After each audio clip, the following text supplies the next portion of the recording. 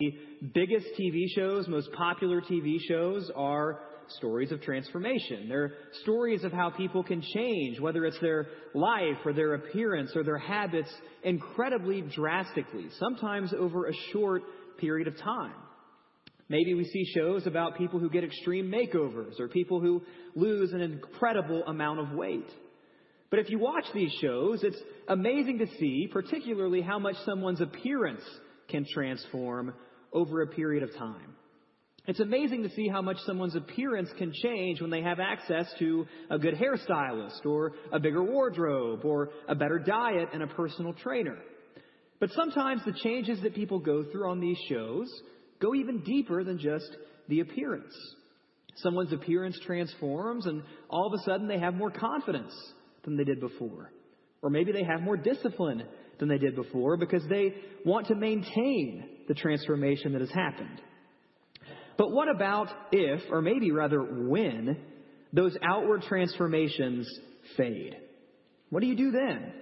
Because eventually, no matter how many makeovers you get, no matter how big your wardrobe is, your hair will start to turn gray or fall out. Or your skin will begin to wrinkle. Or maybe over time you'll put back some of that weight that you've lost. Or you'll lose a little bit of your stamina. The point is that over time you end up right back where you started. You end up in need of yet another makeover, another transformation. And this time you hope and you pray that this makeover, this transformation will go further than the last one did. And that it will be longer lasting than the last one was. But the truth is that true transformation, the kind that doesn't fade away with time, the kind that doesn't just slowly but surely slip from our hands, is the kind of transformation that occurs on the inside. If we don't want transformation to fade away, it has to go deeper than just the outside. It can't just be rooted in external appearances. It has to go down to the very core of your being. Now, this morning we're going to talk about the kind of transformation that lasts as followers of Jesus. We're talking about transformation that is driven by the gospel.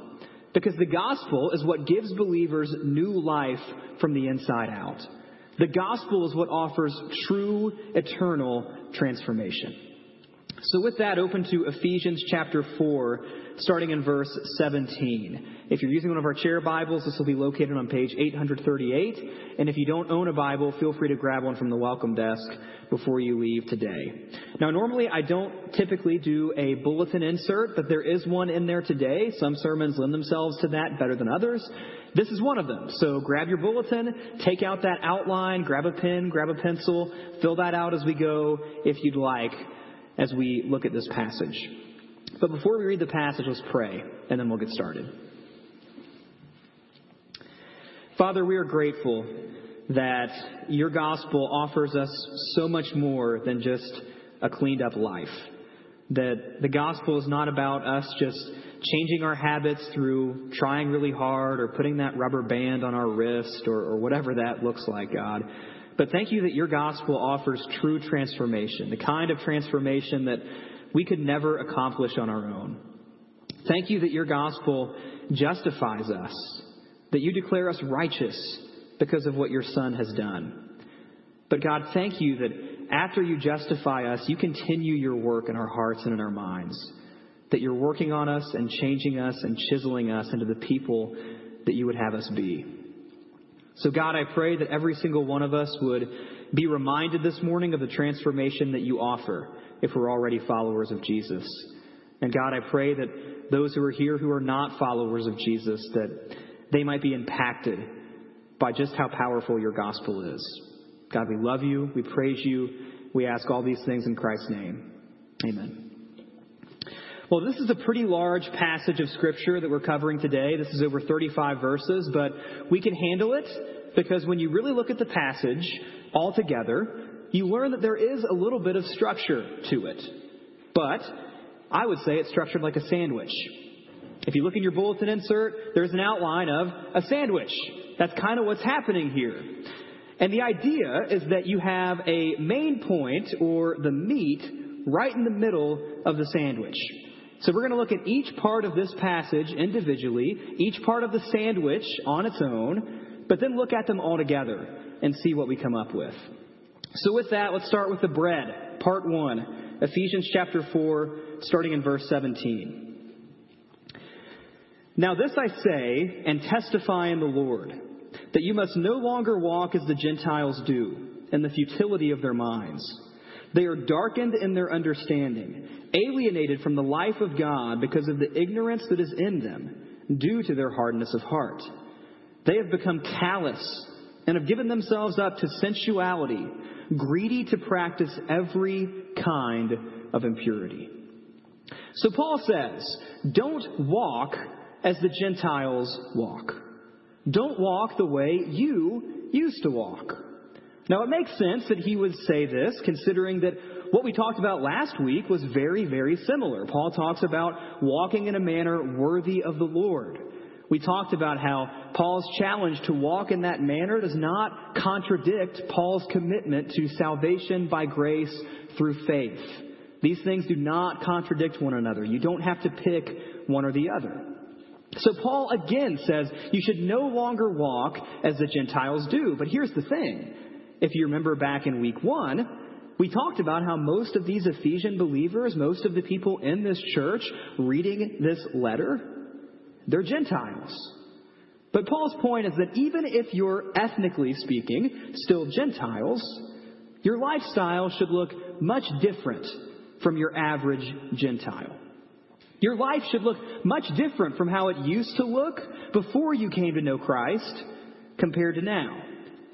Because the problem with these Gentiles, these unbelieving Gentiles that you don't want to walk like, they don't walk in just obliviousness. They walk in rebellion against God. It's not that these people are just unaware of how to please God. The problem is that these people have no desire to please God.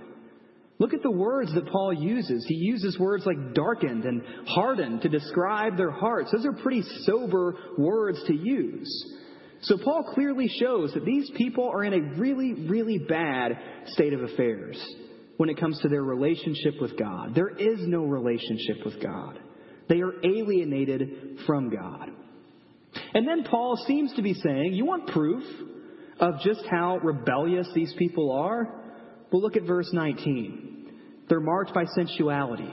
They're greedy for any type of impurity. Any opportunity they have for impurity, they reach for it. They're looking for impurity. That's just how rebellious these people truly are because of their callousness of heart. They seem to be a lot like the people that Paul talks about in Romans chapter 1. People who look at the world around them and they see enough about God, they know enough about God to give him some level of honor and some level of respect, but they just choose not to. They suppress the truth. They exchange the truth about God for a lie. And in this ignorance, they know something about God, but they don't know everything about God. They can look at the world around them and they can see that God is powerful. They can see that God is wise. They can see that God is creative. But their ideas about God are false because their ideas about God are incomplete. One can't know or have a saving knowledge of who God is apart from looking at Jesus. These people's ideas about God are incomplete, and that manifests itself in bad conduct. Because false ideas about God lead to false understandings of right and wrong. We looked in 2014, early 2014, at 1 John. And we talked about how false teachers, according to John, can often be picked out not just by how they teach, but how they live. Because false understandings about God lead to false conduct, lead to impurity, lead to sensuality. But then Paul seems to be reminding these believers, don't get too cocky. Remember, he said you should no longer walk as the Gentiles do. That implies that Paul is reminding them, don't forget that you once did walk as these people do. Paul seems to do the same thing in 1 Corinthians chapter 6, verses 9 through 11, albeit a little bit more explicitly. He says there, Or do you not know that the unrighteous will not inherit the kingdom of God? Do not be deceived. Neither the sexually immoral, nor idolaters, nor adulterers, nor men who practice homosexuality, nor thieves, nor the greedy, nor drunkards, nor revilers, nor swindlers will inherit the kingdom of God. And when you hear a passage like that, some Christians are tempted to say, yeah, that is right. These people will not inherit the kingdom of God. These people are horrible. These people are terrible. They are awful. We should absolutely 100% condemn these people. But then look at what Paul says in verse 11. And such were some of you. In other words, don't forget where you came from. When you look at these people who are living in impurity, living in sin, these people who are darkened, these people who are hardened, don't forget that you used to be in the exact same boat. And the only reason you're any different now, the only reason you have any hope to inherit the kingdom of God is purely and solely by God's grace. So when you look at these people, greedy for impurity, marked by sensuality, don't forget that you used to be one of them. And it is only by God's grace that you are any different now. Let's pick up in Ephesians 4, verse 20.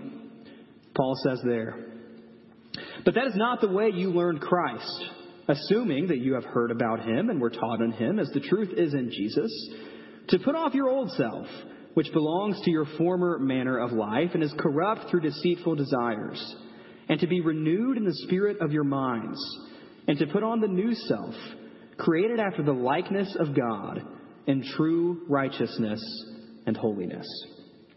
So as Paul moves on, he tells the Ephesians to put off the old self, put on the new self. Out with the old, in with the new. He's kind of comparing this to clothes that you put on, clothes that you take off. But Paul's command, as we probably know all too well, if you've been a Christian for very long, isn't always as easy as it sounds. Think about old clothes. Old clothes are comfortable. You're used to them. You've worn them a lot. They've kind of molded and fit and changed to fit your body perfectly. You love old clothes. That's what you know best. But sometimes we are tempted to struggle with a form of spiritual Stockholm syndrome. We grow so used to the things that hold us captive. We grow so used to the things that lead us to destruction that we struggle to put them off. Because that's what we've always known. That's what we're comfortable with. And so sometimes we're a little bit scared or a little bit hesitant to embrace the new clothes, to embrace the new life, the new identity that God has given us. And really, why do you have to throw the old stuff away anyway? That's a great question. Why does it matter? If you're saved by grace, if you place your faith in Jesus, what's the point of putting all the old stuff away? If that's what we're comfortable with, why does it matter so much? Because Paul's making clear that that is not who you are anymore. Period.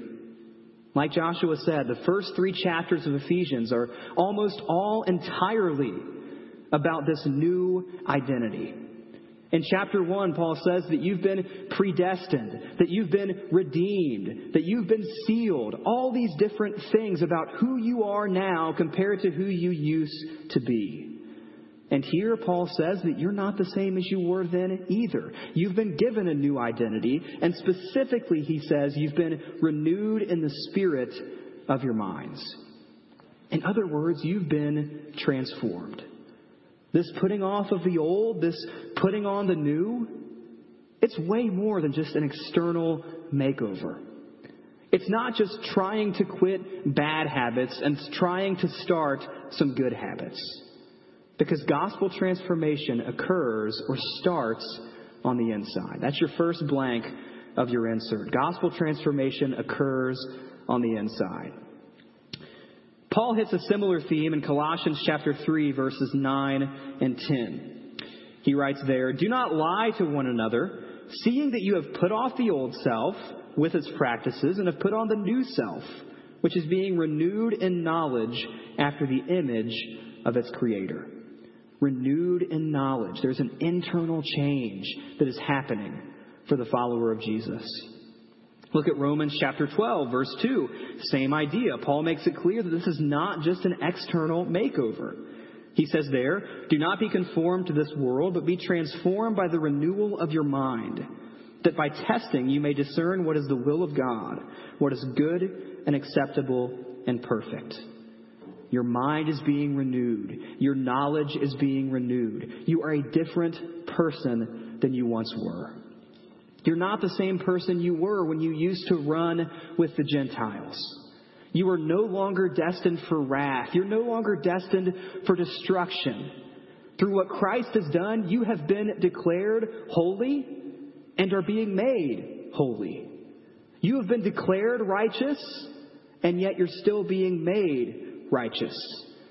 In other words, Paul's point with this put off the old and put on the new, it's be who you already are. Period. Be who you already are. Because gospel transformation starts on the inside. It occurs on the inside. So with that, let's move to part 2 of our sandwich. We've covered the bread. Now we get to the condiments. I hate condiments. I eat everything plain. But I'm thinking, okay, if I were a normal person, what would this sandwich look like? So this is what I came with. Ephesians chapter 4, starting in verse 25. Therefore, having put away falsehood, let each one of you speak the truth with his neighbor, for we are members one of another. Be angry and do not sin. Do not let the sun go down on your anger, and give no opportunity to the devil. Let the thief no longer steal, but rather let him labor, doing honest work with his own hands, so that he may have something to share with anyone in need. Let no corrupting talk come out of your mouths, but only such as is good for building up, as fits the occasion, that it may give grace to those who hear. And do not grieve the Holy Spirit of God, by whom you were sealed for the day of redemption. Let all bitterness and wrath and anger and clamor and slander be put away from you, along with all malice. Be kind to one another, tender-hearted, forgiving one another, as God in Christ forgave you. So the first blank is that gospel transformation occurs on the inside. The second blank in your insert is that gospel transformation is seen on the outside. It's seen on the outside.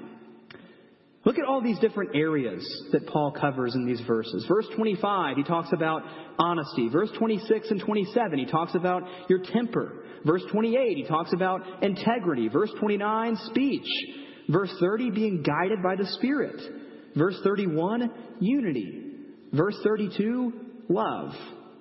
You put it all together, and Paul's point seems to be that gospel transformation is seen on the outside, and it's seen in every area of life. It's not just a transformation that happens from 9 a.m. to 11:30 a.m. on Sunday morning. Every single part of our life has been changed. Now, the humbling part about this is that as you look at these verses, think back to when you first became a follower of Christ. Look at verse 25 and ask yourself, am I more honest now than I was when I first became a follower of Jesus? Do I have more control over my temper now than I did when I first met Christ? Am I more marked by integrity now than I was before? Does my speech honor God better now than it once did? Do I really seek to be guided by the Spirit, or do I still seek to be guided by my flesh or guided by the world? Do I have a more strong desire for unity with my brothers and sisters in Christ? Am I more marked by love than I used to be?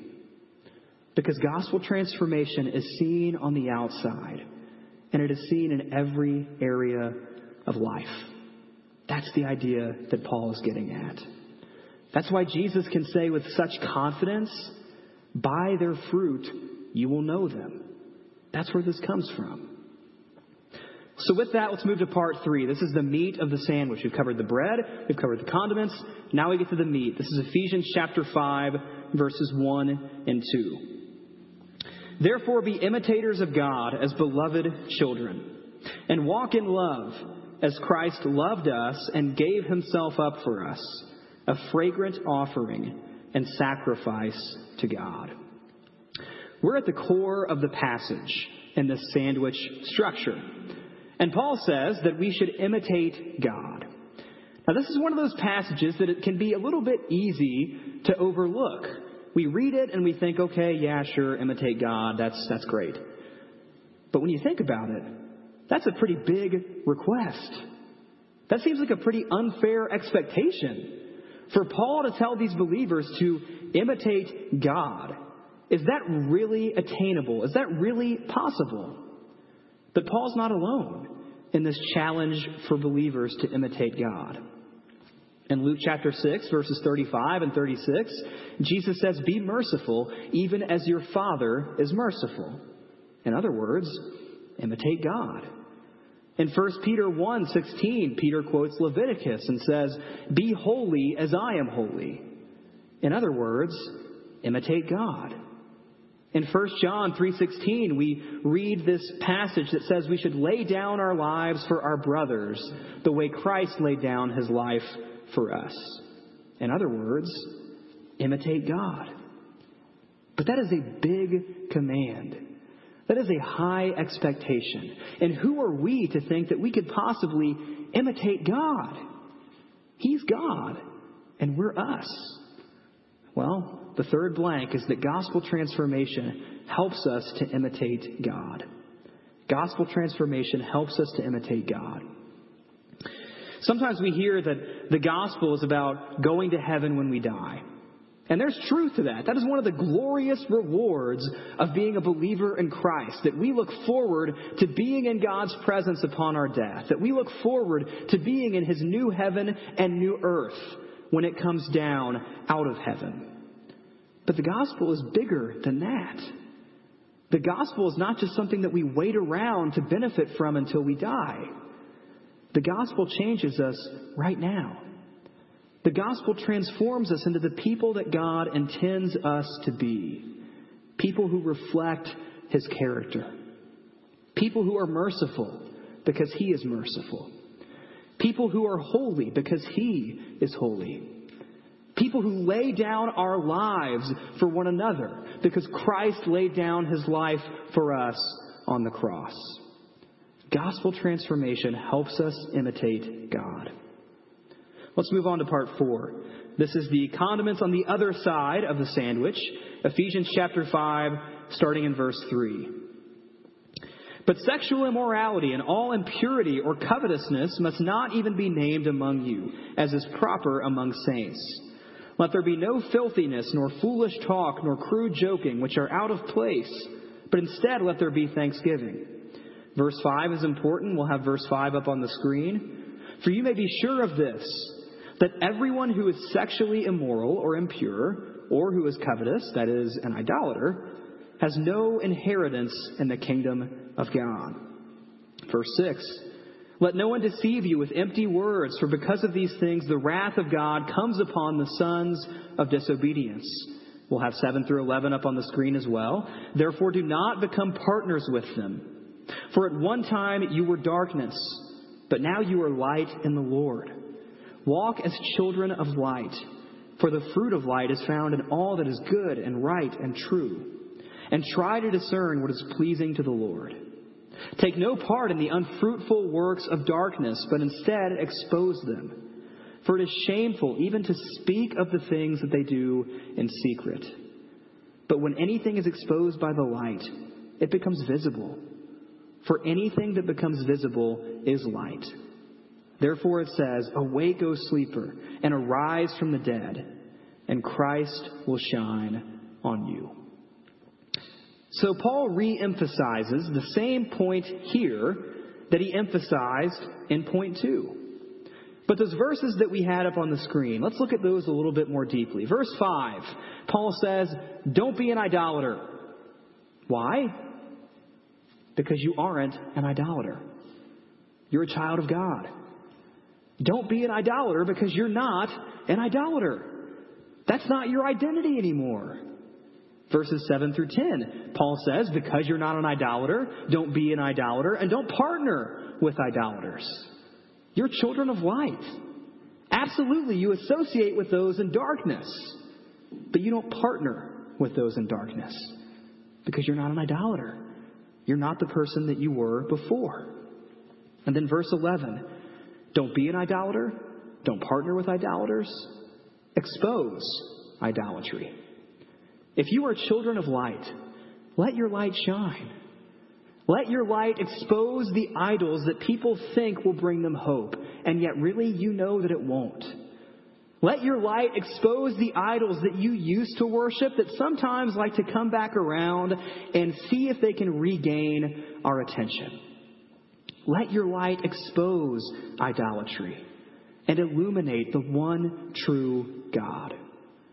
Don't be marked by idolatry, because gospel transformation that occurs on the inside is seen on the outside. So don't act like an idolater, because you're not one anymore. Finally, part 5, the other slice of bread. This is Ephesians 5:15 through 21. Look carefully then how you walk, not as unwise, but as wise, making the best use of the time, because the days are evil. Therefore, do not be foolish, but understand what the will of the Lord is. And do not get drunk with wine, for that is debauchery, but be filled with the Spirit, addressing one another in psalms and hymns and spiritual songs, singing and making melody to the Lord with your heart, giving thanks always and for everything to God the Father in the name of our Lord Jesus Christ, submitting to one another out of reverence for Christ. So in this final passage, Paul reemphasizes what he talked about in part 1. Now, he says several things that are good and important and valuable here. He talks about our use of time. He talks about the sin of drunkenness. But there's one phrase that I want you to focus on. And that phrase is be filled with the Spirit. In other words, be transformed inside. Be filled with the Spirit, because He brings about gospel transformation on the inside. The Spirit, He gives us new hearts. The Spirit, He renews our minds. He's continually working on us and changing us every single day from the inside out. Because the only way true gospel transformation occurs is when it occurs on the inside. The same point as the bread on the other side of the sandwich. So we step back and we look at this all together. We look at the passage from a bird's eye view. We see all the main points. We see how they kind of seem to align, how there kind of seems to be a structure that Paul's getting at here. But what are the implications of this? When you put it all together, what do we learn? Well, we have several questions. Question number 1, how do we imitate God? Well, Scripture seems to say, with our actions. Show mercy because God shows mercy. That's something that you do. Love your neighbor because God loves His people. Therefore, that's something that you do. Lay down your lives for one another because that's something Christ did for us. Let your imitating of God be seen in your actions. But how do we do these things? How does one actually do these actions that imitate God? Because we can't do them on our own. We do them because we've been transformed. Transformation is how we do these things. But then, of course, how can one be transformed? Well, we're transformed by the gospel. When you put it all together, the main point is that we are called to imitate God. But not by our own will alone, not by our own efforts, not by our own trying really hard, not by just trying to be better people, but because we've been transformed. And the way that we can be transformed, that we can have our minds renewed, that we can be filled with the Holy Spirit, is through the gospel. That's how it all comes together. But hypothetically, let's say we took a couple of the parts of the sandwich away. What are we left with? Well, let's say we take away the bread, the emphasis on inner transformation, but we keep the condiments and we keep the meat. At that point, we have nothing but moralism and behavior modification. A challenge to imitate God, commands about how we should act, but that's not the gospel. The gospel is not just about making good people, polite people, kind people. That's not the gospel at all. What if we took away the condiments? We take away the outward actions, but we keep the bread and we keep the meat. Well, then we have nothing but people who say they've been transformed on the inside. They're striving to imitate God, but they aren't bearing witness to the gospel to the world around them because their actions aren't seen. Their honesty, their integrity, their speech, it might not be any different than it was before. Or at the very least, it might not be seen. And then finally, what if we take away the meat, the challenge to imitate God? We leave the bread and we leave the condiments. Well, then it doesn't really have much of a point. I don't believe a sandwich has a point if there's no meat in it. And this passage has no point if there's no meat to it. If we are not striving or being challenged by Paul to imitate God, then what's the transformation for? What are the commands all about? That's the point that we leave with. The gospel gives believers new life from the inside out. We are not the people that we used to be. We are different. We've been transformed. And this is seen in our actions as we find joy in imitating the God who saved us. And what Scripture teaches is that because of sin, because of rebellion, because our hearts have been darkened, our hearts have been hardened, because we strive for impurity, because we're greedy for sensuality, because we are callous, every single person needs an extreme makeover. But we don't need an extreme makeover that only goes skin deep. We don't just need a new hairdresser or a new wardrobe or to lose a few pounds. That's not the kind of makeover that we need. We need something so much deeper, something so much more profound, something so much more lasting. In fact, something that is so lasting that it gives us hope in eternity. And that's what the gospel is all about. The gospel gives us new life from the inside out. The gospel changes us. And that gives us hope, even upon our death. Let's pray.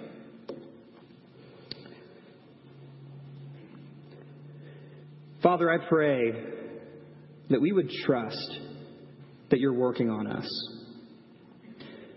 That we would believe that your gospel has the power to make us different. God, I pray that as many of us look back upon years of following your Son Jesus, as we look back on even decades that have passed, I pray that we would see fruit, that we would see transformation, and that we would not get pride from that we would not give ourselves a pat on the back for that, but rather we would understand that it is purely by your grace.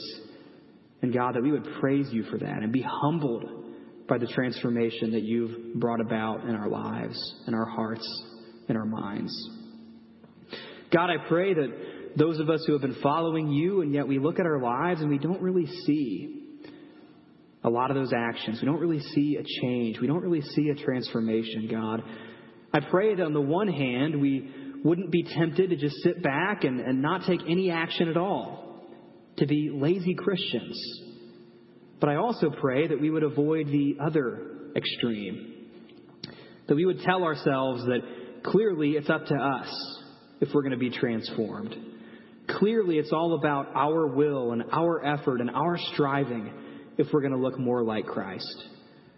God, help us to avoid both of those extremes.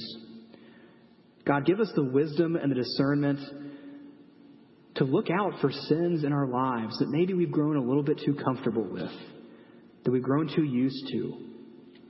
But God, I pray that we would also trust that you're faithful in working out our salvation, that you bring it to completion.